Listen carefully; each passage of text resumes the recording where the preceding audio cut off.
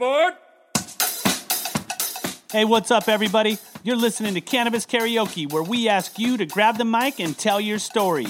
Get inside info from today's most interesting cannabis pioneers, and from the first note to the end of the song, listen up as you get to hear the stories of success on Cannabis Karaoke. Okay, we're recording. So welcome to another episode of Cannabis Karaoke. I'm your host, Danny Keith. And we've been doing an audio version of this podcast. And with COVID-19 and everything that's starting to happen these days, we thought we'd take a shot at doing it on Zoom and sending on over to our Twitch. So if you're watching us right now on Twitch, I appreciate that. Good to see you. We have a chat room there. You can throw up questions and I can ask Paula, our guest, as I will introduce her right now. Her name is Paula Walter. She is the founder, Walter or Walters? Walter, yes. She's the founder of Kind Creations. It's a business that's been around for quite some time, actually, and they holler out of Santa Cruz, California, which is, if you know how hard it is to do business in the cannabis space, and then you kind of like periscope into the Santa Cruz area, you got to make sure your T's are crossed and your I's are dotted, because Santa Cruz County is definitely on it. So welcome to the show. I really appreciate you doing this with us. It's our first real Zoom event on Cannabis Karaoke. And thanks for being here. Thanks for having us. Absolutely. You know, we talked a little bit on the phone before we decided to do this interview, and your history and your past and like why you've come into what you are doing with your brand. Tell us a little bit about the passion behind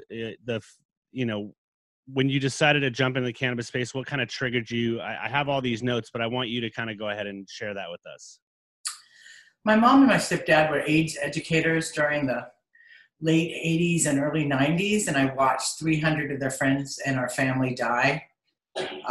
Some were able to use cannabis, some were not. It was pre-215, so people were really guilty that were using it underground, and it just wasn't what I had hoped for. So when in 2000, when 215 came into being, I was a trimmer like everyone else. I started making cookies for my dogs, started helping people with different health concerns. And eventually in 2008, I started Kind Medicine at that point, now Kind Creations.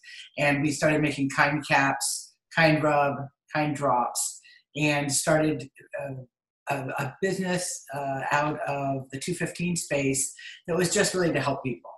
So we started just giving it away to anybody in need. And then it became a point where it was just too many people. So we had to find some income source to be able to help us continue helping patients. So we started taking donations from dispensaries in 2008. Wow. And you really are, I mean, it's not, I don't want to fast forward too far, but you really are focused on the medical and the medicated side and helping patients. And tell us a little bit about the product offering that you guys have that accomplishes that. Well, we use no solvents, no machines, no extracts, no distillates, no CO2, nothing. We just use a low heat infusion with high fats, organic coconut oil, organic olive oil, infusing cannabis directly into that. And from that base, we make our other products. So everything's made just the natural, traditional herbalist way. Really whole plant style. Absolutely. We are as green can get. And tell us a little bit about like why you feel like that's the best methodology. Well, you're not splitting the atom, so to speak. You know, everything stays in. You don't have to add terpenes. The terpenes are in the plant. Whatever is in the plant goes directly into the oil. So we don't lose any of the residual cannabinoids that we haven't yet researched or even know about yet. They're all in there. So when we go and find the next 200 cannabinoids, we will already have them in our Kind products. Right, because as it went from Prop 215 to Prop 64, you know, we talked about this as well. Prop 215 was a little bit of a blessing in the sense that it let the industry expand. It let, you know, products really come out, not to the level that we have now. But when we went into Prop 64, they instituted all this testing. And so before the Prop 64 went in, and I mean, were you testing your product before that? Like, how was that working out? Absolutely. We've tested since the very beginning. We test 3 times before it ever goes to market. So the first time since the beginning, we test the first batch that comes in to make sure everything's clean, no pesticides, nothing that would cause any trouble, no mold, no mildew, no anything. That's the first thing. And then we get potency as well with that. So then we make our products, we send it back again to make sure that we're correct on the potency. And then we now send it to the distributor that does the third and final test. So when Prop 64 came along, how much did it have to change what you were doing? Did you guys We didn't have to change anything except for sending our product to the distributor. And basically learning the packaging and all those challenges, right? Oh, yes. Sending the labels in and having $30,000 worth of labels come back and finding out the wrong code was used or the wrong color was used. It's been quite a fight to keep up with the regulations and still trying to be patient focused.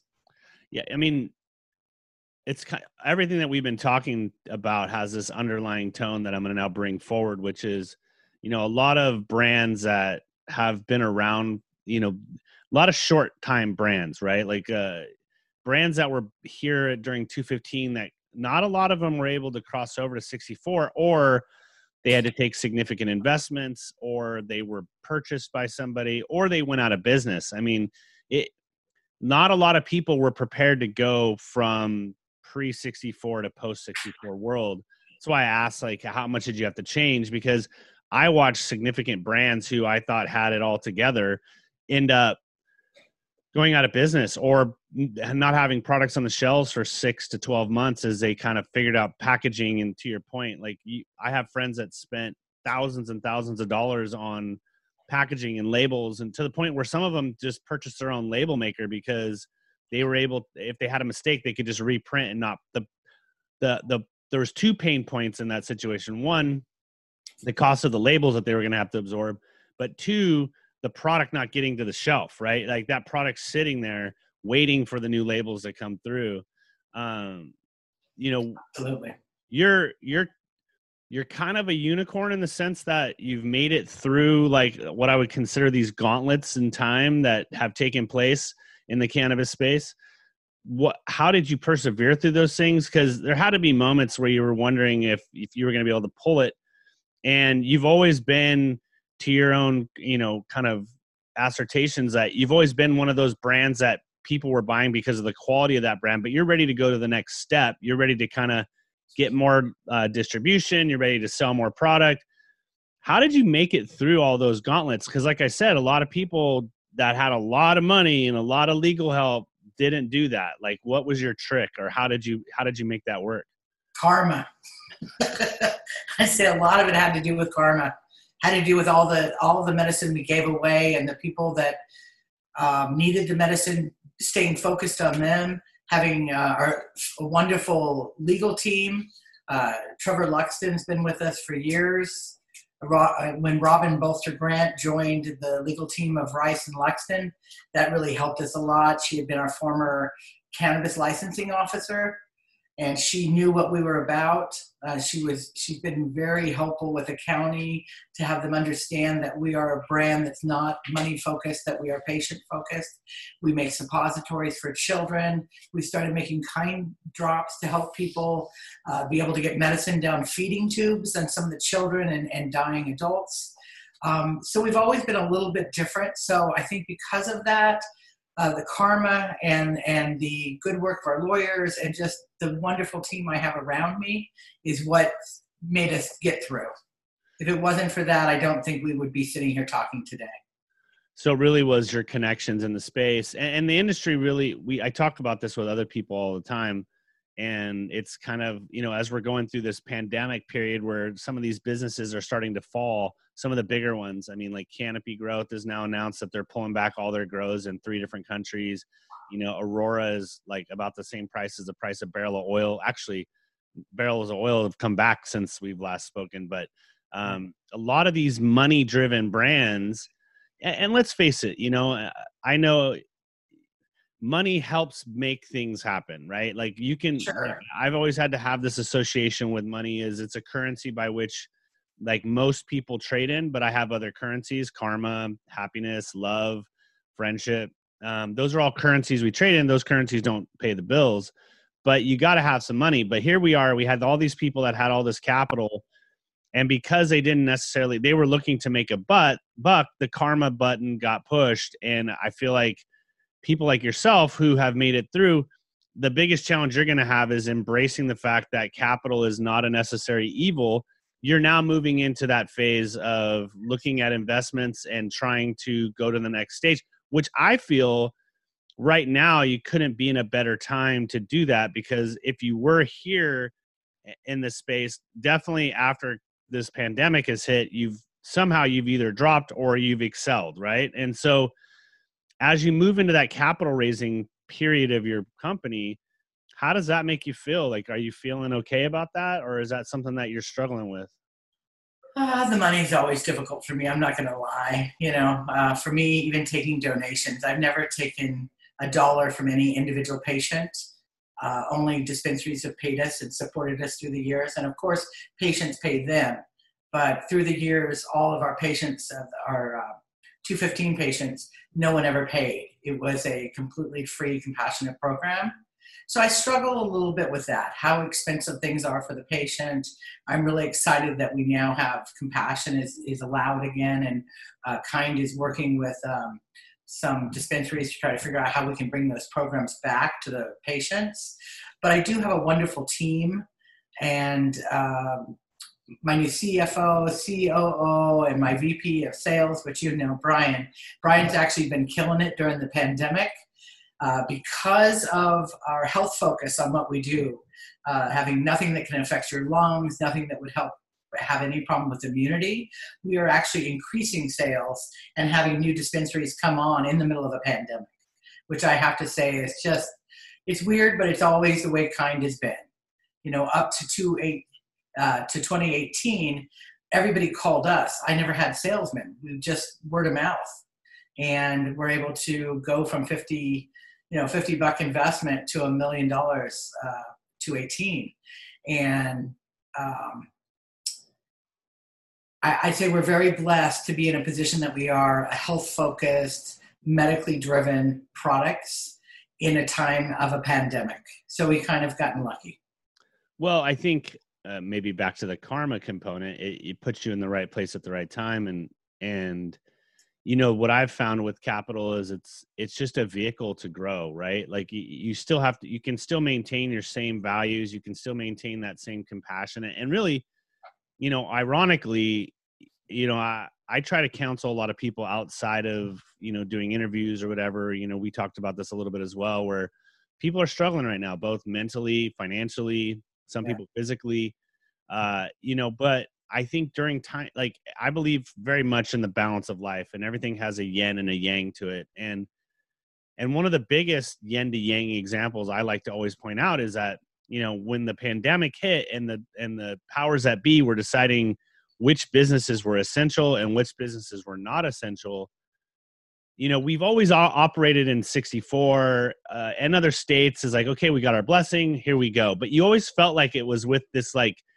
regret or reserve from the people that were in power, because it was like, all right, we let it happen because it got voted in, and we'll tolerate it and we'll tax it and we'll police it, and that's about it, right?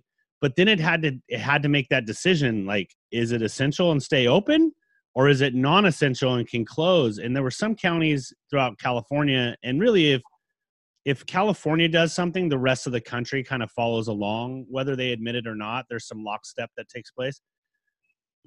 I saw that initial battling going down in San Francisco and San Jose and Santa Cruz, for that matter, and even down in LA, of that difference between essential versus non-essential. And when they deemed cannabis essential, it was so impactful. I think it was one of those silent acknowledgments that we in the industry saw and cheered and revered, because now that can't be taken away.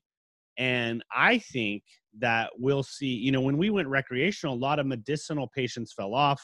A lot of people getting their cards fell off, because if you have your cards, you get medicine a little cheaper. The dispensary can give out more product to that person.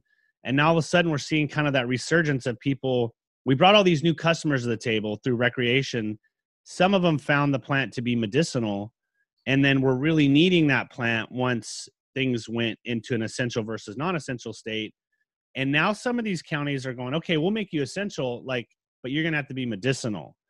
And so like there's this force back to Prop 215 days, which in your product line is where most of those customers are going to, like, most customers that are recreational are going to go into the illicit market. They're just not going to deal with getting a medicinal card. They'll just be like, screw the dispensary. I'm going to buy my weed from my friend down the street like I did before. When you're now in this essential component and you're seeing a rise in sales during a time when most people are struggling financially, does that help you guys to raise money? I mean, are you taking advantage of this period of time? Because I'm still seeing deals getting done in the space. It seems like you guys will be primed for that.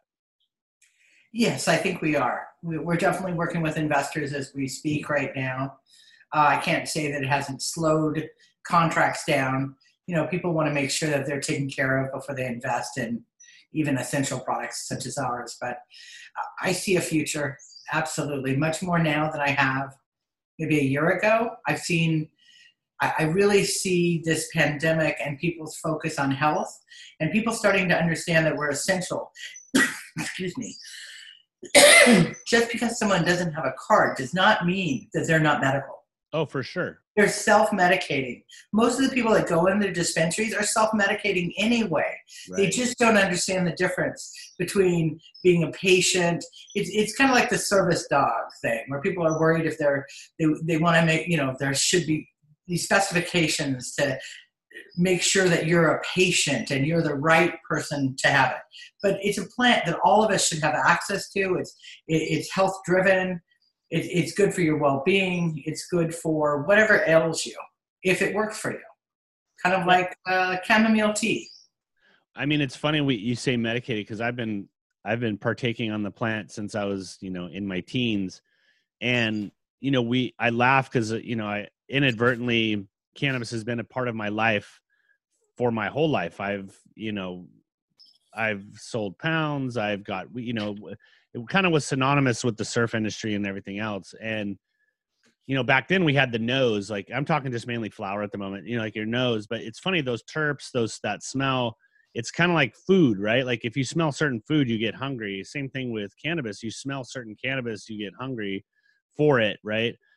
And so we didn't realize that even though we were smoking weed to get high and like have fun and think we're liberating and anarchy and we're against the man or whatever we were doing, in reality, we were medicating ourselves without realizing we were medicating ourselves. And now as we've moved into this space and myself included, here I am, a 30+ year cannabis user. But when it comes to stuff like what you're creating or, I'm finding myself smoking less flower. Mm-hmm. And taking more tinctures and taking more pro tabs and looking at things CBD, like looking at more from like, okay, I have this condition. I realize now that I have anxiety at times. It doesn't really paralyze me, but it makes me work differently. And I've also noticed I'm completely like too full of energy and need to calm down and stop the brain from thinking a little bit. As you guys are making products and expanding your categories, like I'm assuming that's part of the investment is that you want to broaden your offering to people. How are you composing product to specific things, not necessarily super specific, but just like to calm people down or to help with sleep or to help with nausea? Like how do you go about that in your company? Specifically. Well, for us, having had CBD for almost 10 years now, we were one of the first CBD pills in California.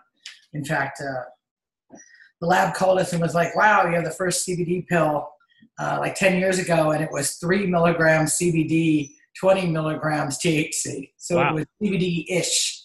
Was it at 15 to 1, right? Or no, you said 10 to 1 sounds like. Yeah, it wasn't even a 10 to 1. It was like a I don't know. Maybe it was like 7 to 1, okay. But on the other side, heavy THC. Sure. It was one of the most popular brands, and then we ended up getting contacted with a pharma that grew Blue Jay that was a 2 to 1. So our first CBD was a 2-to-1, which is my favorite for anxiety, my favorite for sleep. We use, we formulate everything now, so we can make a CBD with a sativa bent or an indica bent or a hybrid, of any ratio that you would want. And that's one of the things going forward. Our drops are dosed at 1 milligram a drop. So you can really microdose. Say you wanted 2 milligrams of indica and 20 milligrams of CBD, you can dose yourself to that level. And so how does somebody know, is it because everybody's body is different when they process it? So how do you, obviously you start off telling people, I don't know how big your pipette on a droplet, probably 1 milligram, like you said, what's a preferred dose to use for your guys' stuff? I recommend 5 drops to start. A very small dose if you're using cannabis. The one thing with whole plant is the bioavailability is much higher. Sure. So if you were taking, say, another capsule that was a CO2 or an alkylate, distillate, isolate, things like that, you might have to take 60 or 100 milligrams versus our 30 for our cap. So we ask people to really start small. So instead of recommending 10 milligrams, which is a standard recreational dose, we start at 5. Yeah. We've had people at 5 milligrams have it feel like 20 or 30 of another product. So we do recommend starting slow and going slow. It's funny that you mentioned that. The hat I was wearing, Brian and I were having a conversation about it. It stands for Hiroshima. And I went to Japan. My mother-in-law's mother passed away, so we had a service over there. And, you can't, at that time, it really wasn't too smart to bring smokable cannabis to Japan. So I took capsules over. And when I went in, I really have never done edibles that much. I've always either smoked flower, dab, done, bubble hash, something to that effect. And so I asked my guy, I said, hey, and I'm in and out of dispensaries so much. So I have one here in town that I would go to. And I asked him, I said, hey, I'm going to go to Japan. I would like to take a capsule. What do you think I should do? And he's like, oh man, you have such a high tolerance. You can do these 50 milligram capsules. And I was like, okay. And me being the guy that I am, I took 2 of them, right? So I took a 100 milligram capsule, and it was all THC. I felt like my face was going to melt off. If you saw pictures of me, I was falling asleep in the dinner. I couldn't stay focused. So it's super important, even people that are seasoned cannabis users, to start off on a microdose level to find out. Because the worst thing, I didn't have a bad trip or anything, but I was not functional, And so you don't want to be non-functional right out of the gate, especially some of these people that have never used the product before, because if they end up going non-functional, it just scares the hell out of them, Yes, I think that's really important because you get heart palpitations. I remember people calling me on the phone and they're very distressed and they're like, I can't breathe. And I'm like, you're breathing well, you're just panicking. Right. So I recommend drink some milk, calm down, put your You can always do a little CBD just straight CBD to counter. That was before we knew that. I know, right? Early days. Now you can say, that's what I recommend. If you're looking for sleep, it'd be great to grab a bottle of a 20-to-1 kind drop and an indica or sativa, and you can dose yourself milligram at a time. That's what I recommend. Or we have pills that are larger, and you can go ahead and cut those into pieces because of all our products are homogenized. So you can cut a pill and know a quarter of it is actually a quarter of it. There's not, the THC isn't hidden on the other left side of the capsule. It's homogenized throughout all the products. Which was a big problem for some of the edible companies because they couldn't get their dosage. We went from Prop 215, which was 100 milligram, was the max you could give somebody in a dose. And then when it went Prop 64, it went down to 10. And I remember candy bar companies and gummy companies, and they couldn't get the consistency through their product. Your space, your category that you exist in is a highly sought after, usually a higher profit margin, limited category. There's not a lot of, you have some competitors, but there's not a ton of them like there is in vape. Well, actually, there's a lot of them, but the difference is it depends what you do. Yes, it could be a higher profit margin if you're buying isolate, distillate, right? That. But I buy the plant. my VP of sales was one of my best farmers that I used for years and years, using his high quality super silver haze and all his beautiful indica.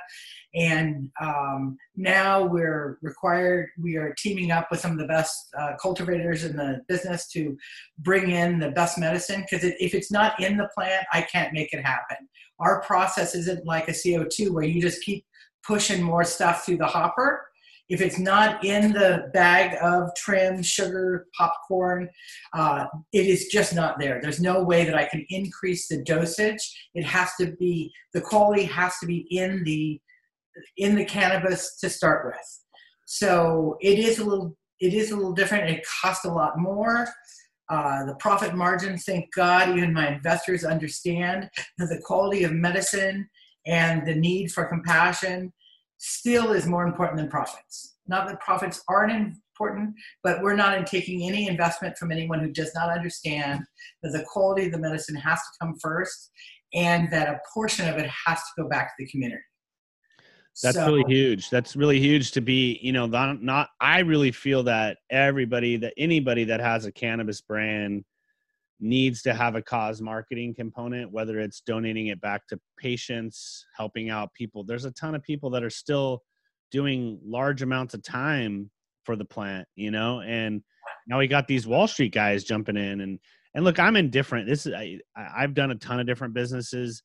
I was in the surf and skate industry where big money was the fear and everybody didn't want to let it in. And, it just has to be controlled. I mean, and you made the statement that you're not going to work with anybody that doesn't understand that. And that's where the biggest mistake gets usually made, is that people take money from firms or from individuals that have conflicting viewpoints, but you're so desperate for the capital that you concede and think that you're going to be able to pull off what you want to pull off without having been transparent about that up front. And then that's where you end up having problems. So it's super important lesson that you just gave people real quick there, which is when you're looking for investment, make sure you take the time to find the investor that fits you, because it's not always the case. There's a ton of money out there. I mean, when we were raising money for Cannabis Club TV, we would literally tell people, I don't think you're a fit. You don't understand what we're doing. It's like, there's investors that give you their money and that's their input. And then there's people that give you their advice and their money. And those ones are a little bit more difficult because it's hard to have people see the same thing that you see. And that, I think my prediction is, cause we're pre-investments and pre-success. I think when we come back in 6 months, 7 months, and we're back out in the world cautiously. I think you're going to be very successful, but I think you're going through the right steps and you're making sure that it fits for you, and you've got people around you. And I know Brian's right there, like, that are going to help protect you. Not necessarily, you don't need to be protected, but another set of eyes and ears and feel to make sure that you're doing the right thing. And I'm just super stoked to be able to have somebody from Santa Cruz have that, kind of perception of wanting to make sure that you stay true to the plant. Because as humans, we do this with everything. You look at sugar, sugar comes from high fibrous things and we concentrate it down, and it's not good for us like that at those levels. And so I kind of feel the same thing with the plant. I feel like when you ingest too many terps, or if everything's not balanced when you're taking into your body, you're not going to have a balanced reaction. You're going to have, I don't think you're going to have an adverse one, but it might not even work. That's kind of why I've just stuck to flower and or companies like your own, where I know I can trust the process, because some of these people out there are just snake oil salesmen. They're just pumping product out just to make money. And unfortunately, people are gullible to that, and so it's really important that you take that tack. And I just want to say thank you for doing that. Thank you. We've been really blessed. We've been looking for a new building for the last 5 years.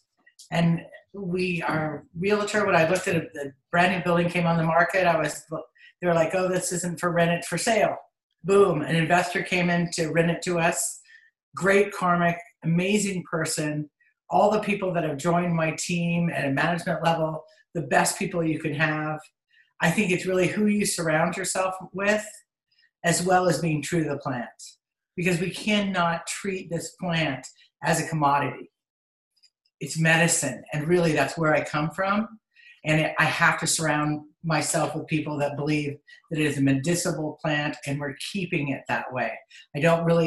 I'm not inventing anything. I'm just keeping a standard, traditional, herbalist view on medicine making continue. It's just so refreshing to hear that because, unfortunately, it has become a commodity. And so therefore it's always been a commodity, but it's always been a commodity that was traded with compassion. I mean, everybody Yes. that I've always dealt with in the space, it's kind of like food. Before we decided to make food a commodity, food was given, eggs were traded. People, if they had livestock, they'd trade their meats, they'd trade their milks. People, that was our currency. It was the commodity of what we grew. And, sometimes the plant turns into a ticker symbol on the stock exchange and people forget the medicinal properties. I mean, that's the reason why I got involved. I left, tons of opportunity to come into the cannabis space to tell stories like your own, because I felt like the stigma that was behind people's perception of the plant needed to be changed. And it's funny, it's changing. I'm seeing it change, and I'm seeing it change generationally up to older people as well as younger people. And I feel like we've got there's always going to be outliers that cause problems, right? That are not, they don't have the same viewpoint or same thinking. And you can't almost waste your energy with those people. You just have to let them do their thing and stay focused on your stuff. And so as we sit and talk here towards the latter part of April 2020, which was supposed to be this magnificent Mecca month for cannabis, and we're all inside doing things digitally, I would love to just put a little thumbtack in time right now and say, you're here right now. You're about to enter your journey. I'm excited to watch that journey. You have great people around you. It's not going to be an easy journey. It's going to be tough, but nothing great is ever easy. And you've got the right mindset. And I just thank you for taking the time on Cannabis Karaoke today to tell your story. And we will definitely be circling back with you down the road to bring updates to people. Thank you so much, Danny. It was really a pleasure to be here. Thank you. Thank you so much. That's a wrap. Thank you for listening to this edition of Cannabis Karaoke, another kick-ass podcast about all things cannabis. You can find us on iTunes, Spotify, SoundCloud, and our website, cannabiskaraoke.tv. And if you or someone you know would like to be on the show, please hit the book your interview button on the right. Cannabis Karaoke. Grab the mic and tell your story.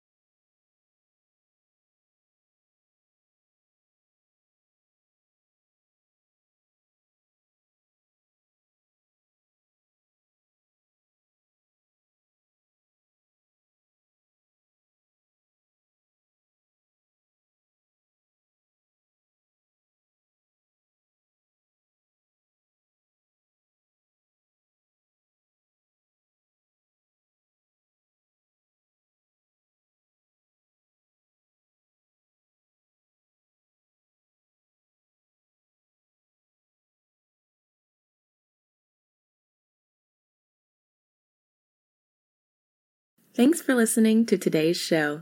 To check out more great cannabis podcasts, go to podconnects.com. Here's a preview of one of our other shows.